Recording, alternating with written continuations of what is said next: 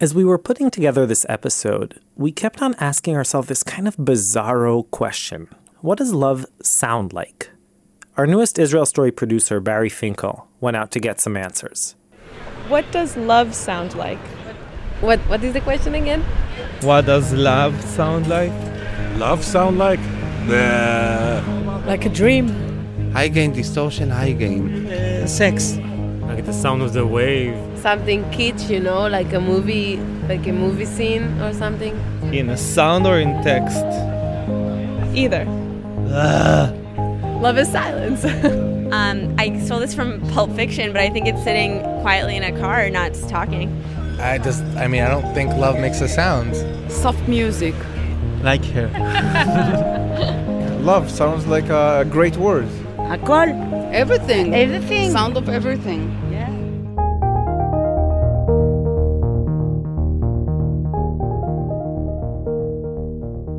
Growing up, Valentine's Day was never really huge here in Israel. We had Tu B'Av, sort of the Jewish love holiday, which always seemed kind of like a pale version of the holiday of red roses and heart-shaped chocolate boxes we saw on TV. But I guess that as the diplomatic ties between Israel and the U.S. continue to deteriorate, the cultural ones are just getting stronger and stronger. Now, Valentine's Day's all the rage. Here's Or Ginsberg, the head chef at Concierge in Tel Aviv. Because we all are young, romantic owners and people here, so we're going to make something really cool for couples. A lot of strawberries, a lot of raspberry coulis, a lot of red and pink colors. So today, the final episode of our first season, our Valentine's Day special, has a particularly 80s pop-like theme. What's love got to do with it? Thanks, Dina. Hey, I'm Ishi Harman. This is Israel Story. We have 4 wonderful stories for you today, all about love and all those crazy things we do to find it. Arranged marriages in Tulkarem, a Jewish-Arab love affair, the matchmaking quest of my downstairs neighbors. We've got it all.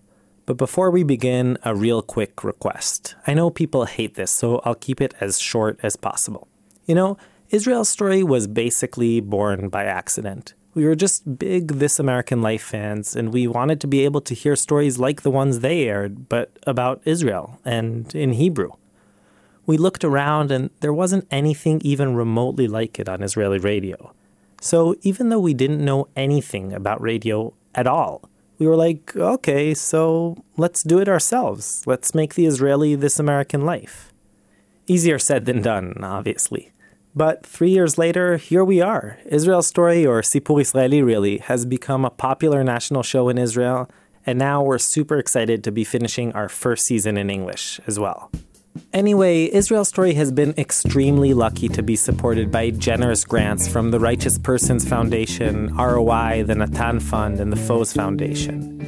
But a big part of what allows us to do what we do is listener support.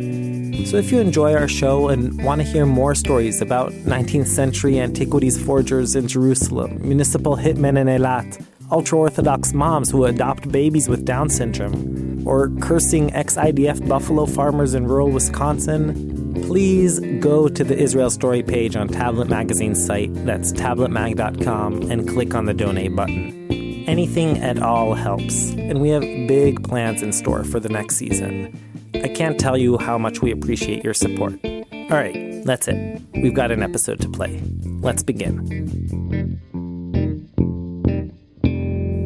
What would you do if your parents' dying wish was something so utterly opposite to who you are, so completely foreign, that it would change basically everything about your life? Ghazi Al-Baloui had to face this exact question, and well, I guess you'll hear where it landed him. TLV1's Shoshi Shmulowitz brings us this story. Act 1, The Queen Rania Tree. You can't date without being married. That's like the Islamic way. You can't date someone without marrying them. So it's like the ultimate, let's play Russian roulette with your life way of marriage. It's like, oh, you really, well, let's get married and then let's date. Ghazi Al-Baloui is a Palestinian-American writer and director. He was born in a refugee camp in Jordan, and then when he was 2 months old, the family moved to Brooklyn. That's where he grew up, and he is a Brooklynite through and through. Ghazi's family is Muslim, but he's not religious, and that's part of the reason why, at age 34, much to his parents' chagrin, he was still unmarried. In the Arab custom, the oldest son usually is the head of the family. That is the case here with me. Arabs will say Abu, which is father of, and then the name of the first son. In my case, for my dad, it's Abu Ghazi. He walks around with this title attached to me, whether he likes it or not. When you call someone Abu something, it's a sign of both respect and familiarity. But it also creates this inextricable link between the father's identity and the accomplishments and failings of his eldest son. Now, Ghazi's single status is definitely seen as a failing. And in Arab culture, it's a failing for the same reasons as it is in Western culture. Basically, people wonder what's wrong with you. And if you've ever been single in your 30s, you know what that's like. For Ghazi, that pressure to get married is worse. It's kind of like a scarlet letter. He's walking around with this name attached to a son who is not married. Every time his relatives or those around him ask him anything, it's like, how's your son? Did your son? No. Basically, it depresses the guy. His parents offered to find him a nice Muslim girl, but Ghazi refused. The last thing he wanted was to get roped into an arranged marriage with someone too religious. So his parents nagged him for years. And then Ghazi's dad got sick. So he had cancer of the kidneys. They removed one of his kidneys. The second operation, we removed the other half. I'm walking home with him from the hospital, and he just stopped me at a stoplight. And I remember exactly where it was, like Court and Warren in Brooklyn.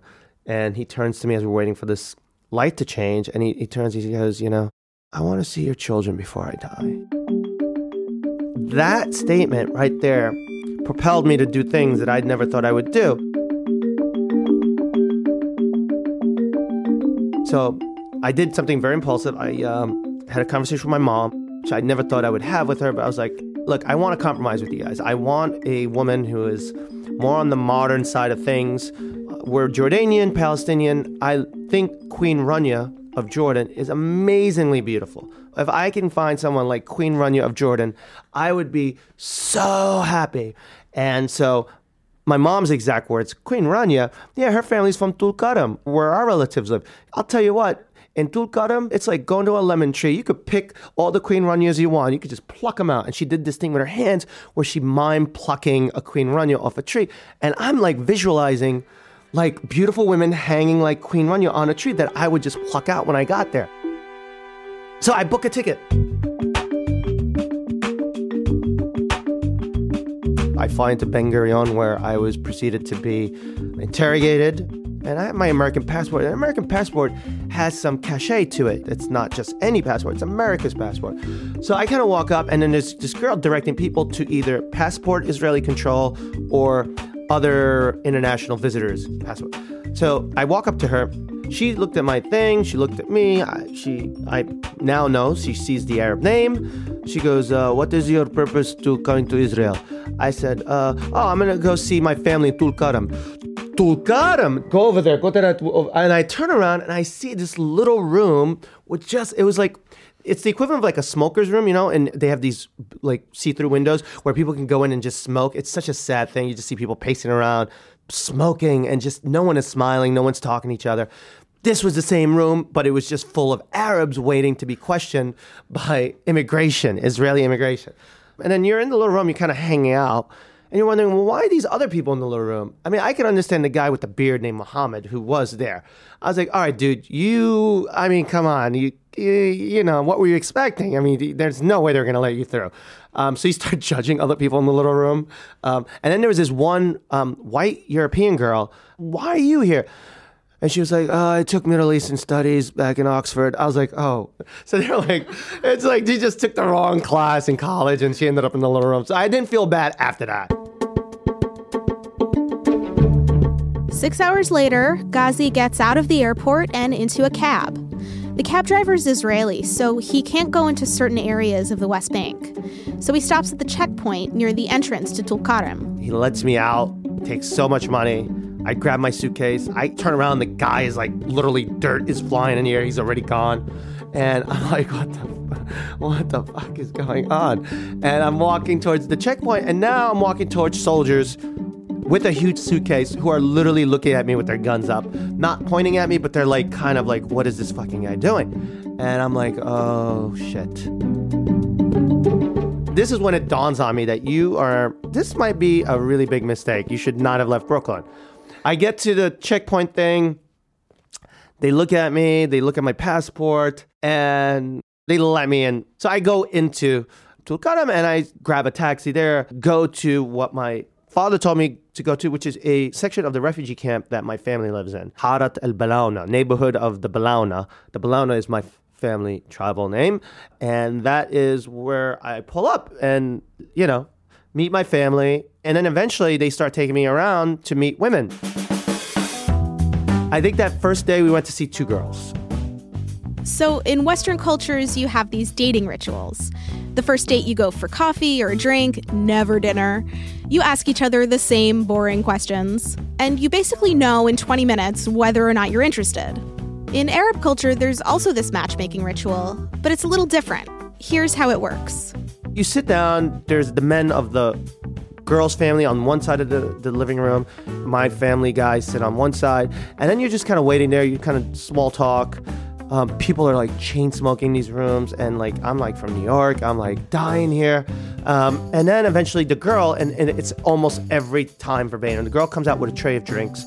She serves all the men, the last drink is for you. She makes eye contact with you, then sits with her relatives, and then you just sit and you just stare at each other like something's supposed to happen. It's such a weird thing, but a lot of these girls would come out of these rooms, and I'm thinking Queen Rania all the way. I'm thinking this is going to be a hot girl coming through this door. And the first woman he met was beautiful. Turned out to be my 17-year-old second cousin. She was actually kind of cute. But the cousin thing was a deal breaker for Ghazi. And from there, things kind of go downhill. The whole time you're there, you're like, this is really not what I signed up for.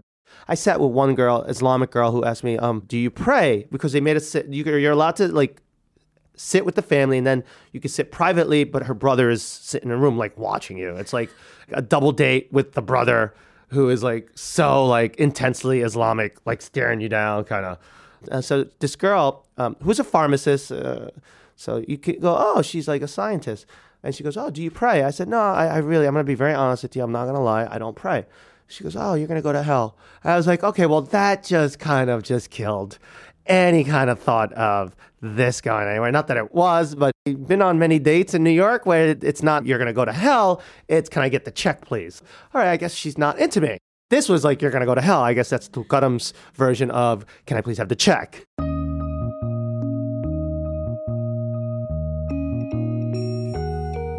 A week goes by, a week and a half. Ghazi's going from house to house, drinking tea, meeting women, but his efforts are fruitless. On top of that, the conditions of the refugee camp are really starting to get to him. The refugee camp is just like such a depressing thing. Kids with no shoes on, people are poor, dirt everywhere. I would take 3 showers a day. Nice Jewish settlements with nice clean houses across the fence, which I watch every day. And I wish, why couldn't my family been Jewish settlers? Why? So I had a nervous breakdown. A nervous breakdown being you cry, scream, and then walk through a refugee camp just cursing yourself. Eventually, Ghazi's cousin finds him wandering around the refugee camp, weeping, and he brings him back home. We come back, and then like someone goes, look, there's this girl. Let's just go see her. She's at an amusement park with her mom. We know her. We already talked. They're gonna meet us there. So I go with my cousin and my niece. I'm not expecting anything. I'm already like checked out. I'm going back to New York. That's it. I'm done. I kind of did what I had to do here for my father. Get to the amusement park, meet the mom. She goes, oh, she's with her sister on the Ferris wheel. Why don't you go see her, All right, so I walk to Ferris wheel. And it's a Ferris wheel supposed to do a 360. It's supposed to do circles, but this is Tulkarm. The Ferris wheel is not doing 360s. It is doing a 180. So it would go up and then come down like a crescent moon. And I'm thinking, all right, is this like some Islamic thing where it's like doing a crescent shape? No. And I talked to someone, it's like, no, man. It's like everything is breaking down in here. The bumper cars are not bumping. They had like a zoo. The snake died, they told me. It's like so sad, the conditions there. I mean, people need. And so, anyway, so I'm trying to figure out what this girl looks like because the Ferris wheel is coming down, going up, coming down, going up. And now I'm fixated on a very overweight girl. I'm like, great, that's her. So the Ferris wheel thing stops and people start getting off. And it's the overweight girl passes, doesn't say anything. I'm like, okay, it's not her. But this girl gets out and I like focus on her. And the girl looked like Audrey Hepburn. She wasn't wearing a hijab, very Western looking, had really cool looking jeans. I say hello to her. She's a little shy. I'm like, it's understandable. This girl doesn't want to say anything to me, right? We walk back to her mom. I sit with her mom. We're talking. The conversation turns to, whatever. Would you ever let your daughter go to live in America? I live in New York. It's really nice there. Mom was like, yeah, totally. And, it was kind of a done deal there. I was like, oh, if the mom is agreeing to this, it's cool. I'm walking back with my cousin. I'm like, dude, done. I'm ready. Let's get the guys. Let's just do this.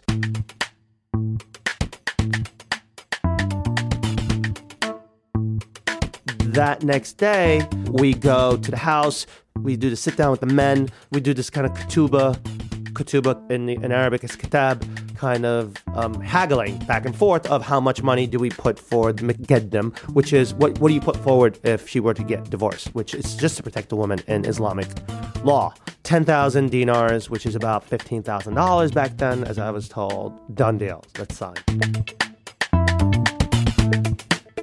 Next morning, we go to the Islamic Sharia court, and then I sign this wedding contract, and I sign it in front of the judge there, the Islamic judge. And now Ghazi, and let's call her Farah, are legally married. They met the other day, and now they're married. So now they're allowed to be alone in a room together. At that point, her family starts to allow me into their house because I wasn't allowed to. I was like a stranger, but now I'm like the son-in-law. So Ghazi's staying with the family for a few days while they make arrangements for a big wedding party. And one night, Farah walks into his room. She comes in and she goes, oh, I want to show you pictures of my brother, her brother's a police officer in training. She comes from a cop family. And she opens up this folder and there's a bunch of photos in there. It's just photos of her brother doing kind of like an obstacle course. He's climbing the rope. He's like running. It's hot out. You can see guys with their shirts off. And then at a certain point, it's him posing with his shirt off.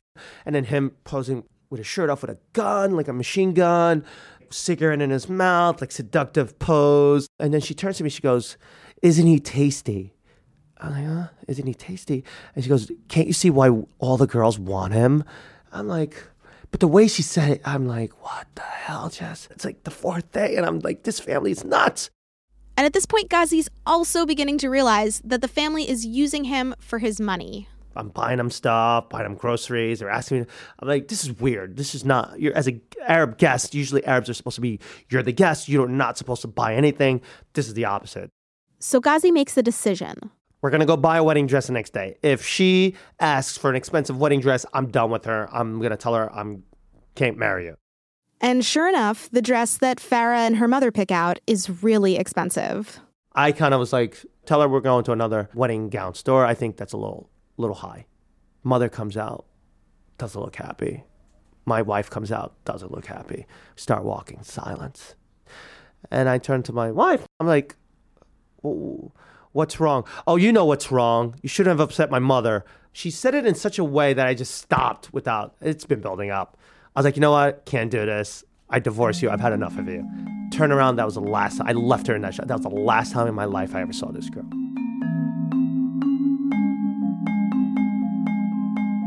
I walked to the refugee camp, right, from the town center. I told my uncle, I got to get out of this. Don't worry, stop. You like, don't cry. I'm like crying. I'm like 34-year-old guy crying. I've been like robbed at gunpoint in Brooklyn, and I never cried then. I peed on myself, but I didn't cry. And here I am, like walking through the road, just crying, just like grown man crying. It's like, stop, don't cry. I know this great lawyer. I'm like, who is this lawyer? He goes, don't worry, he's the best in all of Tulkarm. His name is Arafat. Like, so, like, it was enough to make me stop crying and go, Arafat? He's like, yes, Arafat. He's the best lawyer in all of Tulkarm. So Ghazi walks back into town to meet the lawyer. The guy's wearing like shorts, like a Mickey Mouse t-shirt or something. And he's like, tell me, what happened? I was like, Arafat, this is what happened. He goes, did you enter her? And he made a hole with his finger and he I said, no, I tried to. I wish I had entered her. He goes, okay, that's good. That's good. And he sits back in his chair and he thinks, that's good. I said, listen, I got to get out of here. I've had it. I'm nervous breakdown. I've been crying. Look at my eyes. He goes, why were you crying? Because men don't cry.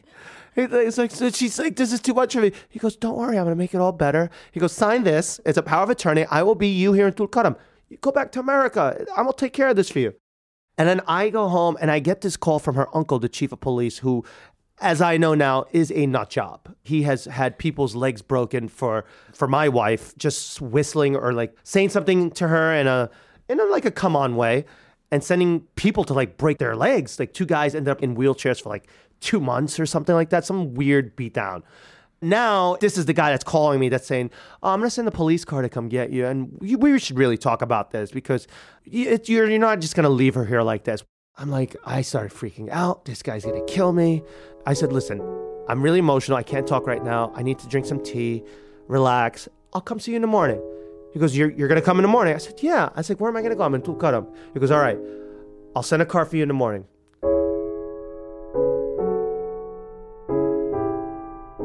Hung up the phone, ran into my room in that refugee camp house of my uncle's, packed that suitcase up. Everyone had gone to sleep.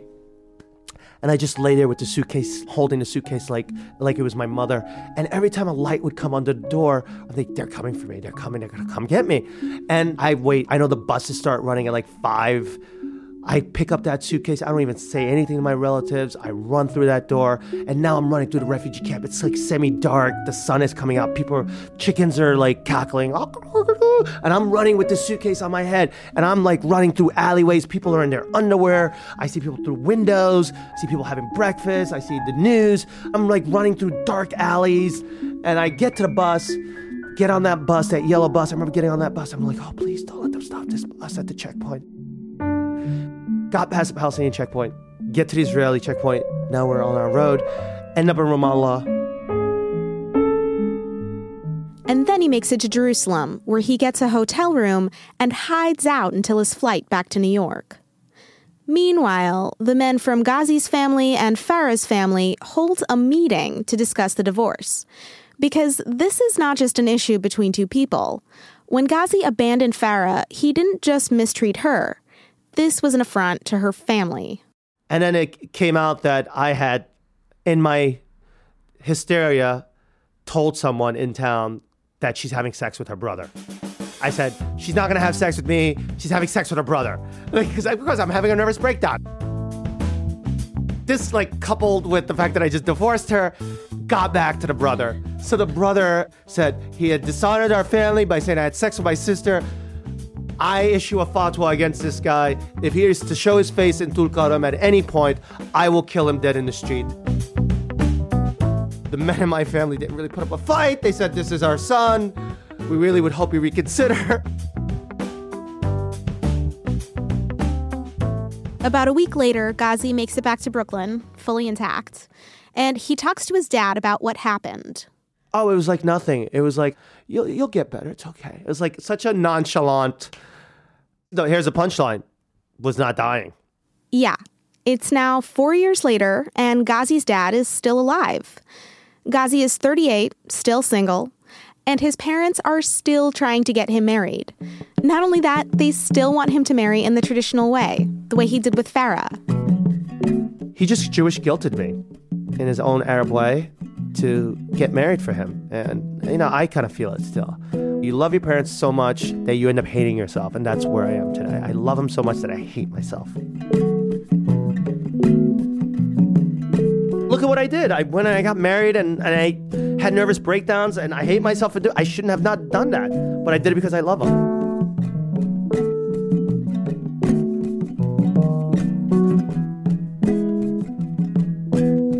Shoshi's a producer and correspondent at TLV1 Radio. Her story was a co-production with TLV1 and featured music by Poddington Bear. Coming up, after 37 years of marriage, a couple from the Karlibach Moshav of Mevo Modi'im, population 252, talk about love. Act 2, Michael and Leah.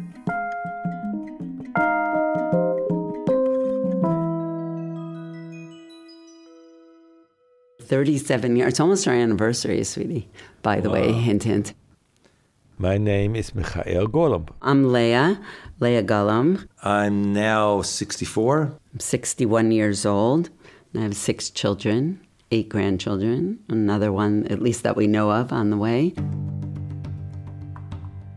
I grew up in suburban New Jersey. I was always very popular. I did well in school without really trying. Totally opposite of me. Machai once said to me that we probably wouldn't even have been friends, but I always kind of felt bad for those guys that were always being made fun of and, had a hard time, so we probably would have still connected.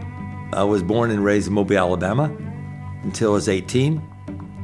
I wasn't much of a social person. I was like a loner, kind of. Really young, I was 15, 14, started doing yoga because nobody else was being my friend. So spirituality was my friend. I've been in Israel since 1970. Made Aliyah on November 5th, 1970. After going from kibbutz to kibbutz and not working out and try to work, I decided, forget this Israel trip, man. I'm going to Tibet. Tibet is the place with the top of the world, all the gurus and everything. And all of a sudden I had this spiritual experience called a bat call, like a voice from heaven, go to Jerusalem. And I said, why don't you check it out? Next day I bought tefillin and started keeping Shabbos. It's so crazy. We didn't even talk, but I walked out thinking, I don't know, I saw this man. And I'm not saying he's my soulmate, but I said to my mom, I met this guy, I really feel like he's my guy. Friday night, we ate, and then we went to the shul. After learning some Torah, I stood up, and I said to Leah, will you be the mother of my children? And I said, okay. And she said, okay. 2 weeks later, we got married. I think of when we stood under the chuppah, and I remember feeling like this was the most, I couldn't love anybody more than I did in that moment. And now I think of it and I just want to laugh. Like we didn't even know each other. We didn't know anything. I didn't know what it meant to really love somebody so completely.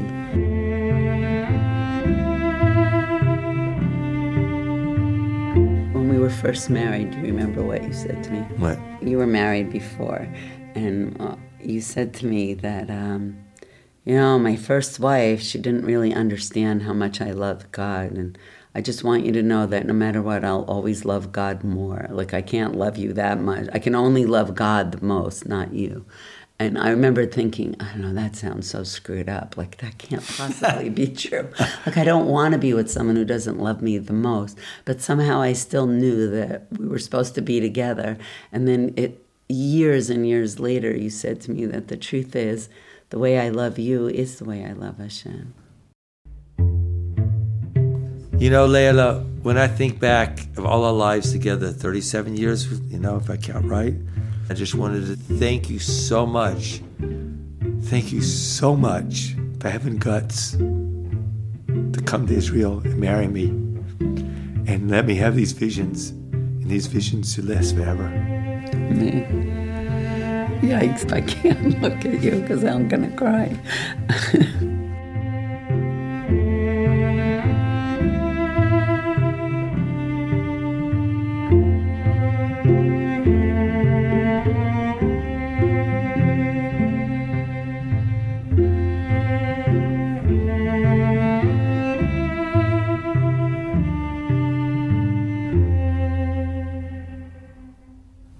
My illness, I have cancer, bladder cancer that's in my whole pelvic area. It's called an aggressive urolithial, I don't even know how to pronounce it, but a very invasive and aggressive form of cancer. And once it was able to spread throughout his body, there aren't even statistics. It's exciting for me. To me, it was clear life and death. How exciting. We did very aggressive treatment, and Michael, you were basically falling apart. I believe in Mashiach, and and I don't fill my head at all with thoughts of what will happen then. There's a place of timelessness when you love somebody that has nothing to do with their body or their ability to do things. There is a time when time will fold over, but it definitely, I still want to be in this world. I feel that I'm still connected to this world.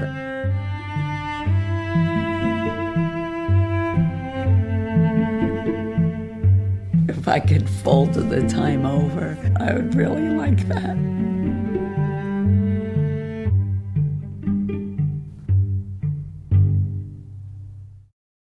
Maybe my question would be to you too, as if it was my last day. Yeah.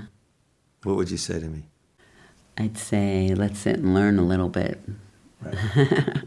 I'd say, I can't walk because it's hard for me to walk, but then I would sit on the deck and just be outside with you, learn some Torah, drink some tea, and I'd be davening my guts out that we'd still have more time.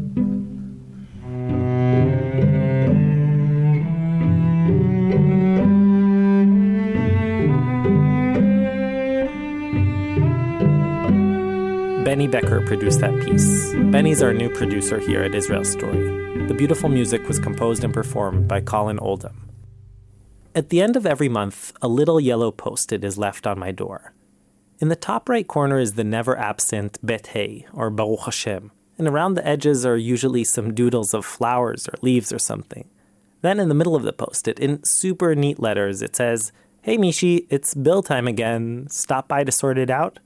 The girls from downstairs. So yeah, even though they're all very much women, as you'll hear in a sec, to me they're always collectively the girls from downstairs. This is their love story. Act 3, it's been 6 dates. I'm the only non-Orthodox person who lives on my street. And when I moved into this apartment a few years ago, I had just come back from 7 years abroad, and my mom was all excited that here, finally, I was coming back to Israel and I was going to find a nice Jewish girl.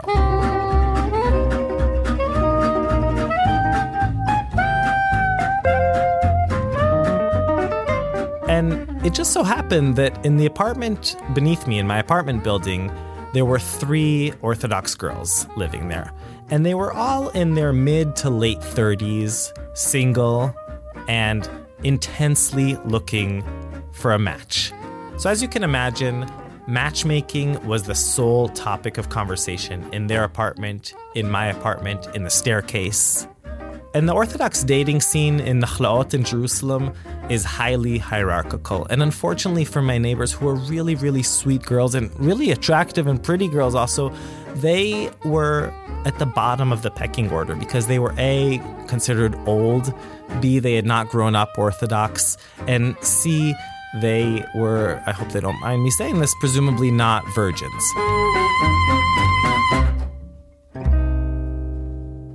As a result, even though they were really great girls, I really, really liked them, they would constantly be set up with all kinds of, 60-year-old widowers, people with weird addictions, people with 11 kids, all kinds of really great catches. And what they would do is they would go to a matchmaker, a shadchanit, which is sort of like the analog version of OkCupid. And they would sit there with the shadchanit and tell them all kinds of things about themselves and what they were looking for. And the shadchanit would have lists and lists and lists of guys. And she'd be like, "Hey, how about Yitzchak?" And then they would go out on these first dates with these guys. They were religious enough that they didn't want to be seen in public on these first dates. But also, on the other hand, they didn't want to be just in their room, obviously. So most of these first dates took place on our staircase. And I have a window that looks out right at the staircase, so I would be sitting in bed watching marathons and marathons of The West Wing, and I would hear through the window snippets of these first dates. And these first dates were like first dates from hell. If I ever went on a first date like this, I would never in a million years think of going on another second date. There was no chit-chat, no small talk whatsoever. They would be sitting on different landings and they would get down to business immediately. It would be like, okay, so what is the kitchen going to look like? What kind of kashrut regulations are we going to follow? What's the Shabbat table going to look like? And meanwhile, on my computer, Jed Bartlett's kind of pounding on the podium and delivering these phenomenally eloquent, liberal speeches. There's evil in the world. There'll always be, and we can't do anything about it. And I hear from outside, okay, so are you going to shave your head and wear a wig, or are you going to wear a regular head covering? And then usually the next morning I would bump into one of the girls on the staircase and we would have sort of a post-mortem of the date. And just the way I realized that these dates sucked, so did they. So nothing really materialized from any of these dates. Now, one of the three neighbors was a girl called Meital. That's actually not her name, but it is for this story. And Meital was 39 years old, and she had grown up completely secular in Tel Aviv. She had lived with a boyfriend for 7 years, and they broke up when she was 29, and I guess that's when she became religious. Meital was very harsh in her religiosity. So, like, I have a dog, Nomi, and Nomi would run into their apartment all the time and jump on Meital's bed, and Meital would love Nomi and play with her all the time. And I kept on saying, Meital, you should get a dog. You love dogs so much. And she would say, oh no, religious people don't have dogs, which isn't even true. But that's sort of her perception of religiosity. Or she would constantly say, oh, I'm not looking for romance. I'm just looking for something very practical for a partner. Anyway, Meital would go on these first dates from hell as well on the staircase.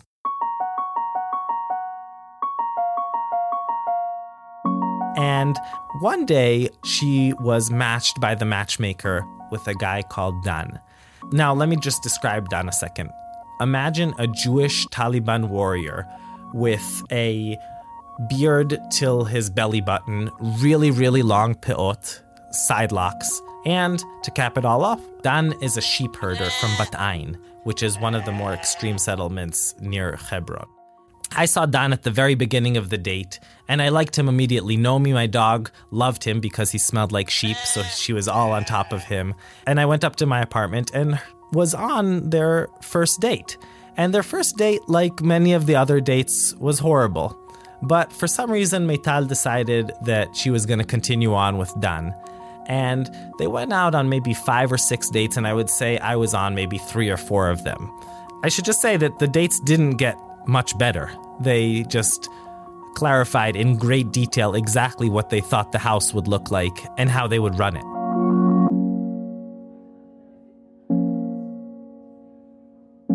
So about 3 weeks later, I bumped into Meital on the staircase. And Meital said, Mishi, I've gone out with Dan 6 times already. I really need to decide whether I want to marry him. I was like, Meital, it's completely crazy. Why don't you, maybe sleep with him beforehand? Of course, Meital did not appreciate my suggestion. And instead of taking what I thought was good advice, she decided that she was going to travel to Uman in the Ukraine, and she was going to pray at Rabbi Nachman's tomb and get some enlightenment as to whether she should marry Dan or not.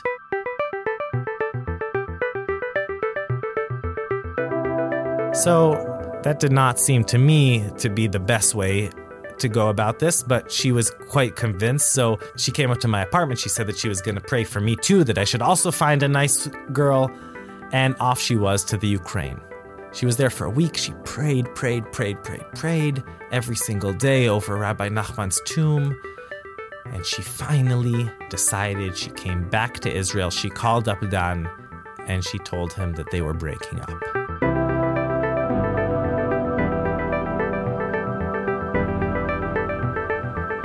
So, okay, I was quite upset. I had liked Dan a lot, but now Dan was out of the picture.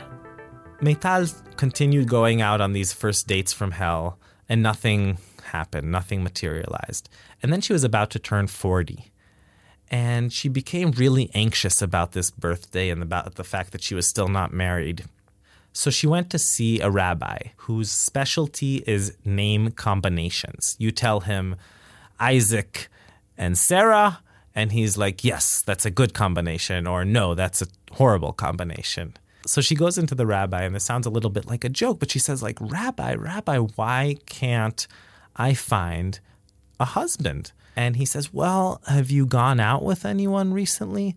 And she said, yeah, well, I went out with this sheep herder, Dan. And he's like, Dan?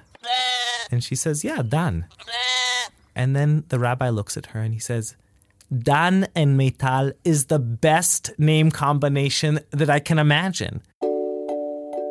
And she's like, no, Rabbi, don't tell me this. And the rabbi's like, yeah, I'm telling you, Dan and Meital, it's like a match made in heaven. So Meital, instead of just saying that this guy's a total charlatan and storming out of his office, calls up Dan on the phone, tells him to get over there. Dan comes to the office, the rabbi tells him the same thing, and 2 weeks later, they got married. I tried to convince Dan to move into the apartment with the girls. I told him that it was a very European thing to do. They did not seem to think that this was such a good idea and moved to Bat Ain. And even though I really tried for a while, it's hard to keep in touch with her. She seems to want to leave her bachelorette days behind her. So I don't really know what's going on with her in her life. But I imagine her on a Friday afternoon, sitting by a natural spring in the Judean hills near Hebron, breastfeeding her newborn baby. Dan is running around after all of the sheep, and some of their older kids are picking figs from the tree. Unfortunately for me, Meital's prayers in Uman didn't really help, at least yet. I'm still in the apartment, though, and who knows, maybe the magic of the staircase will strike again. I am a honeybee, shut up from the colony, and they won't let me in. So I left the hive, they took away all my stripes and broke off both my wings. Okay, we've arrived at our final act of the season. Act 4, Checkpoints and Secrets. If you're dedicated Vox Tablet listeners, this piece by Daniel Estrin might actually be familiar. It first aired there a couple of years ago, but we like it so much and it's such a perfect fit that we just had to include it in this love episode. Here we go. Well, the first chat with him was like any other chats in a dating website. His profile said that he's in Jerusalem, and he messaged me. He was a very good-looking man, charming, very intelligent, intriguing. He was white, blue eyes, innocent. I was speaking to him in Arabic, and he saw my pictures, and I didn't seem like an Arab. He thought I was fooling him. And eventually I told him I was Jewish, and he was shocked. And I asked him if there's a problem, and he says, no. He was not the first Israeli I talked to, but they all had a problem with meeting Palestinian guys. Some of them, they thought it would be dangerous to meet a Palestinian guy, like maybe it's a trap or something. We were chatting every day, getting to know each other. And it didn't take long time to suggest meeting the next Saturday. I still remember his face, how happy he was. I told him that you are in Jerusalem and I am in the West Bank, and there is a wall between us, that it's not a good idea to draw expectations, like we cannot really go far with it.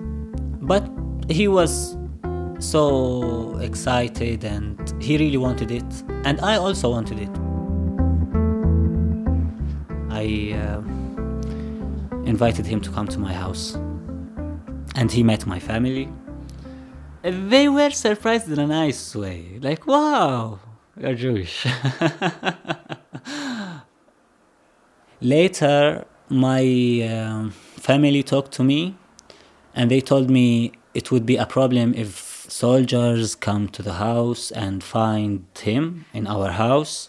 And I agreed, and he stopped coming to my house. And then my mother once asked me about him. She said, how is he? We don't see him anymore. But Mom, you asked me to stop bringing him home. She said, no, it's fine. It's okay if he doesn't sleep at our house, but if he just visits, it's fine. The same day or the very next day, he came to my house. He was like part of the family, you know.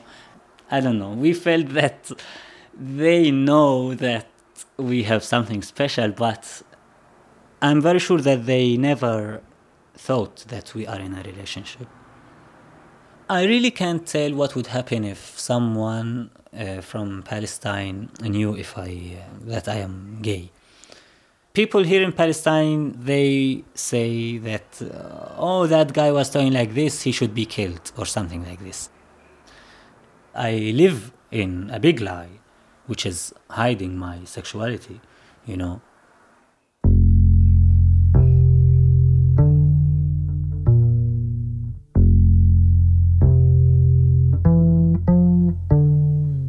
I told my parents a few months after we started going out.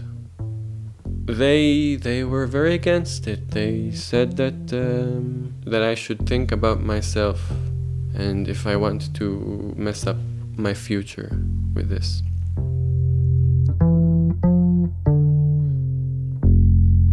I was smuggling him to Jerusalem almost every week in the weekend, driving through the checkpoint in full confidence, because the soldiers, if you look Israeli, they let you go. If you look Palestinian, they stop you and they check for permits.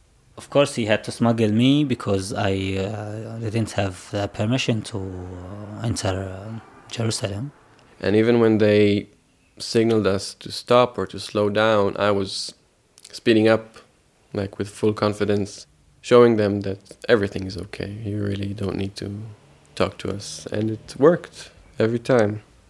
Everything in the city was new to me. So I needed really to meet people, to go to bars. I loved meeting people and being myself with them. Like, you know, because I've been hiding it for the whole of my life. So it's the time to use to make up those years of hiding. We were in a party, in a gay bar, and we went back to his home. It was supposed to be the first time that he would spend the night in my house. We were very excited about that. And all of a sudden we saw a police car going towards us, and the police officers went out of the car and asked for IDs.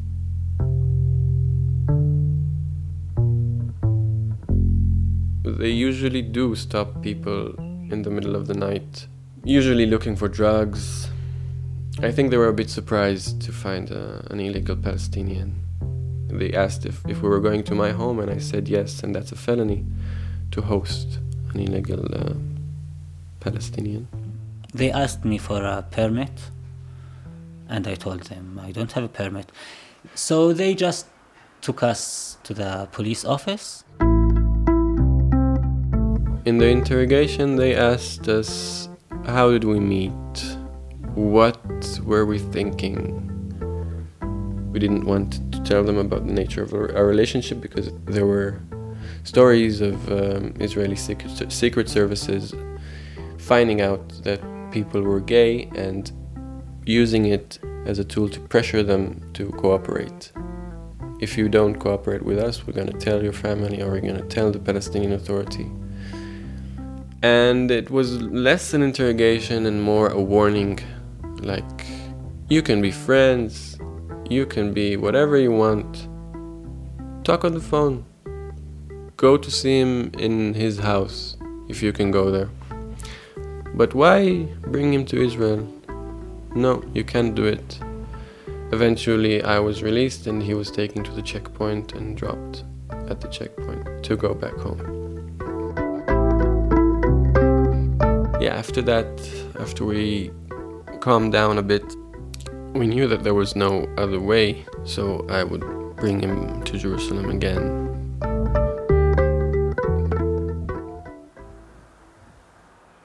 For me, it was basically love. Like, I didn't want to hang it on the wall that, we are a Palestinian and an Israeli guys who are in love, you know? But it also made me happy to, like, that we are doing something special, you know, and at some point I thought it would last forever.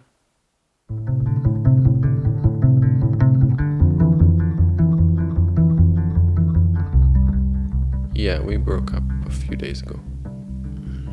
It's very confusing. I cannot really separate the situation, the political situation, from our personal situation.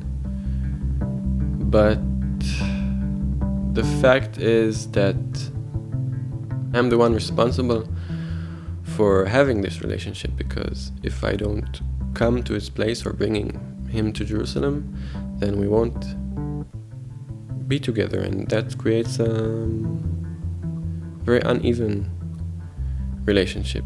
It's to affirm the power relations that we have as two sides of the conflict, is to bring it to a relationship. It's not what I want to have. I don't want to reaffirm a situation that is that I'm against.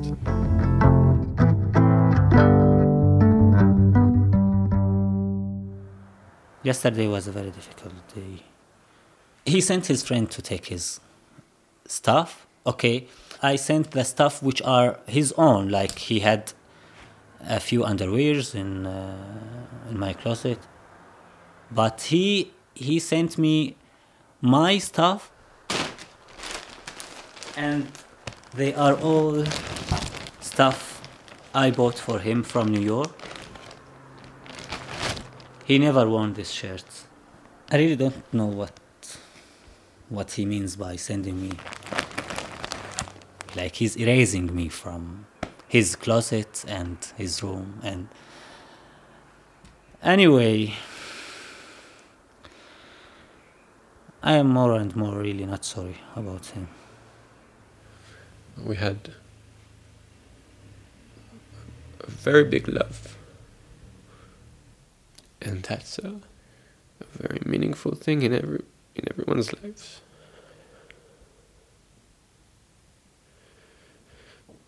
My hope is that he gained something from this relationship, and that now he believes that love is possible in his life, and that new opportunities are possible. But I think it can happen only elsewhere, not here.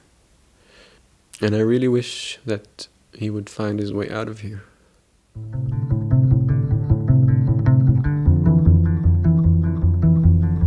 Of course, Palestine is my country and I was born here. But for me, my home is the place where I am myself. I really don't feel that Palestine is my home. I feel like a stranger in this place. I don't want to be confused if I broke up with my boyfriend because we just had issues or because of the political situation. I want to be it more clear to me. My intention is to leave the country because I had enough. Everything is against you. Everything. The law is against you. The situations of gays in Palestinian society is against you. The cultural differences are against you. Your parents are against you. This separation is so deep, and when individuals try to break it, they wear out. I'm all worn out.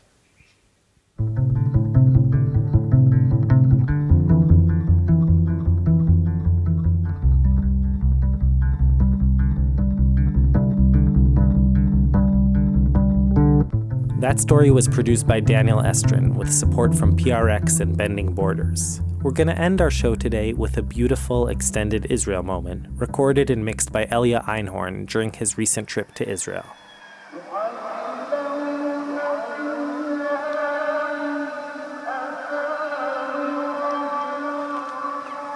I don't know if the black and yellow? Yeah. Trist me. Trist me? Trist.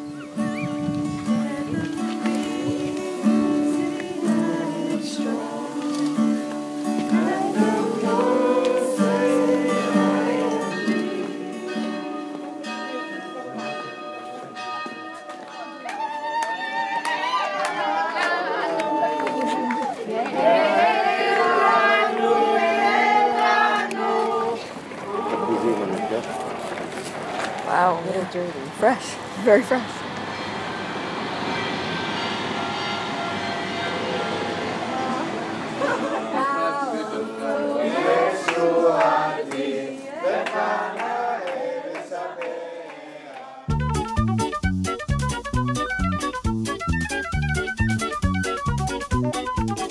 If you enjoyed today's episode, give us some social media love. Facebook, Twitter, Instagram, all under Israel Story.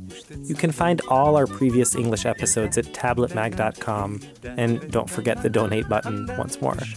You can also find them on iTunes and SoundCloud. And of course, if you speak Hebrew, tune into our Hebrew episodes. Our site, israelstory.org, where you can hear everything from the very beginning. And as always, we'd love to hear your thoughts and comments, so post on our Facebook page or email us at contact@israelstory.org. For music and mixing help on today's episode, a big thanks to Jonathan Grobert, Tarek Fuda, and Colin Oldham. Thanks to Dave Isay and Mike Garofalo at StoryCorps, Emily Harris, Avnir Shelem at TLV1, and to our friends and partners at Tablet Magazine.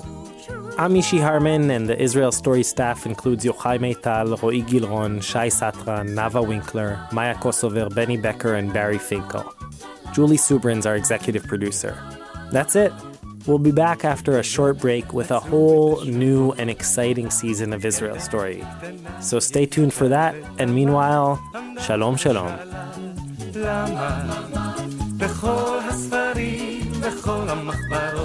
חיפשו בין הכתובים ולא מצאו תשובה, חיפשו בין הכתובים ולא מצאו תשובה.